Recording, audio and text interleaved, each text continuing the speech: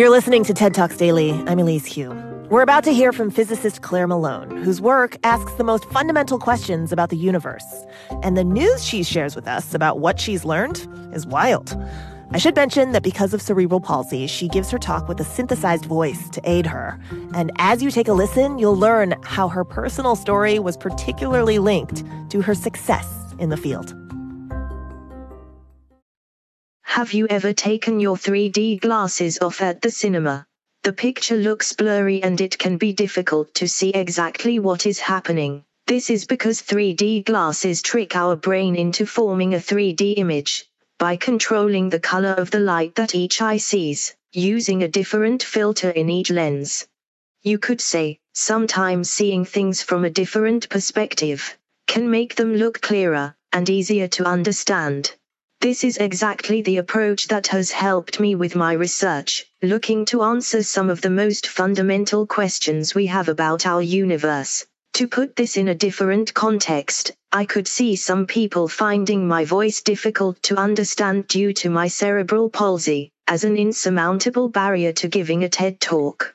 Even if I saw that there are alternative ways for people who have difficulties with communication to speak to an audience, I could be put off from using them, thinking that this dry computerized voice has no life in it, and would put you all to sleep within 5 minutes. Alternatively, I could see the dodgy, female, British synthesized voice as something to be embraced. Pepper this talk with jokes and gags, sometimes at the poor communication aid's expense, and, hopefully, make you laugh and keep you engaged with what I want to tell you about. Luckily for you, I have chosen the second option. And what do I want to tell you about? I'm here to tell you that we have completely misplaced 96% of the entire universe, everything in existence. That's an awful lot of missing socks. I am a particle physicist, analyzing data from the Large Hadron Collider, at CERN in Switzerland, to answer the most fundamental questions about our universe. At school, I was the archetypal geeky kid, just wanting to get the other lessons done to get into the science lab. My work now focuses on what I truly believe is one of the greatest achievements of scientific research in the last century. A scientific model that describes the properties and behavior of all the known particles in the universe, and as particle physicists have no imagination, we call it the Standard Model. For me, having one model with so much power is as close as science gets to describing nature at its most basic level. When I first heard about the Standard Model, it really blew my mind, and gave me the passion to focus on my studies in physics. But I also knew that I would have to think about them a little differently to my fellow students. For example, I had to demonstrate in examinations that I had understood the practical techniques that I had been taught. Due to my disability, I don't have enough control of my hands to be able to pick up laboratory equipment and use it. So I had to effectively borrow someone else's hands. I practiced giving extremely detailed instructions to my assistant about how to use the equipment in order to perform the experiment.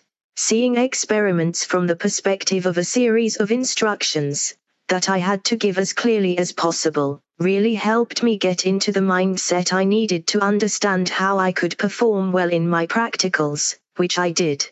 Recognizing that I was able to look at such issues in a different way helped me to find the tenacity to persevere with mastering the practical side of my scientific studies, rather than letting my physical limitations stop me. Now, my research with the Large Hadron Collider involves me writing a lot of code to analyze the data used to study the Standard Model. I dictate what I would like my assistants to type, as typing it for myself would be too slow and effortful. It does take a slightly different mindset to speak your work rather than write it, especially when all the education you receive is aimed at people who can quickly scribble things down. However, I have found that telling myself that I am doing basically the same actions as everyone else has helped me to understand how to proceed in pursuing my passion for physics. Now you know how I do my research, Let's get back to my favorite model, and hopefully yours after this talk. Because unfortunately we have a bit of a major snag. The standard model only describes 4% of the universe. To understand why, you have to look at how fast galaxies are spinning. Newton's laws tell us that they would simply fly apart, if there wasn't some other kind of massive substance within them, to bring them together. This, missing mass, is called dark matter, and we observe that it accounts for 23% of the universe. So what about the rest? Well, the discovery that the expansion of the universe is accelerating, rather than decelerating due to gravitational attraction, points to the existence of a force acting against gravity. We call this force dark energy, and it accounts for the remaining 73% of the universe. Neither dark matter nor dark energy are included in the standard model. So there is a staggering 96% of the universe that we know absolutely nothing about. Therefore it turns out that my favorite model, that I thought could describe every particle in the universe, isn't as all-encompassing as I initially thought. So, is there a way to look at the particles that are already described by the standard model differently, in order to discover these absent particles?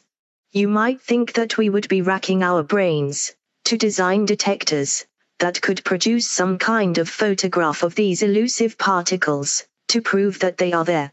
Surely, if you want to find something that's missing, that's the general approach you have to take, right? Wrong. We actually just have to accept the fact that these missing particles are not going to interact with our detectors, whatever we do. But that's not game over. In the same way that I didn't give up on being able to do laboratory experiments myself, but instead used someone else's hands, we use the particles that we can detect to spy on the particles that we think are there, but hiding. At the Large Hadron Collider, we accelerate particles to speeds very close to the speed of light, such that they smash into each other and release enormous amounts of energy. We use protons that are found in the atoms that comprise all the matter that we see around us, including you and me. However, it is when these protons collide, head-on, that the really interesting physics happens.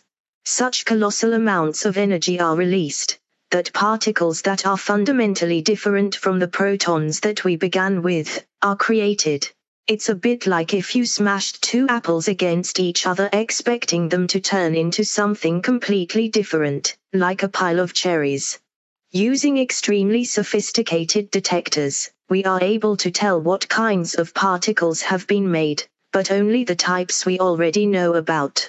So how are we going to find these other mysterious particles?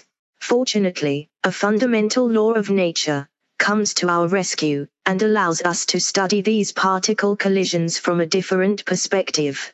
Energy can neither be created nor destroyed, only transferred. If you add up the energy of the particles before and after the collision, you would find that they are equal. We know the energy of the protons entering the collision, and we make very sensitive measurements of the energy of the particles that come out. If those two energies are not identical, alarm bells start to ring. Perhaps, one of the principles that underpin our understanding of nature, conservation of energy, is incorrect.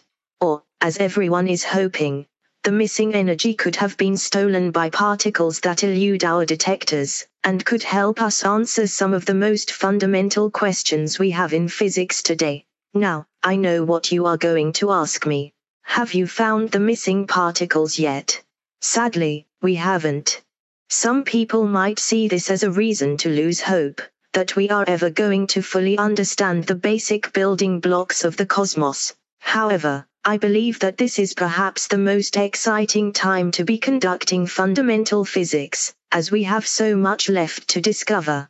But, aside from thinking about some of the most exciting questions in science, I find that being open to seeing a situation from a different perspective is most meaningful when applied on a personal scale. It encourages you to seek out the positive in each person and situation, no matter how difficult, and use it to bring out not only our own potential, but that of those around us. I feel this is something we could all benefit from at the moment. It doesn't always mean that you'll find what you're looking for right away, or that it will be easy. But for me, this mindset helped me get where I am today, and it keeps me going. Looking at the world around us today, we are surrounded by big questions, without obvious answers. Perhaps by embracing a new way of thinking, by being truly open to other people who don't share our perspective, we might just be able to discover new solutions to the problems we are all facing. Thank you.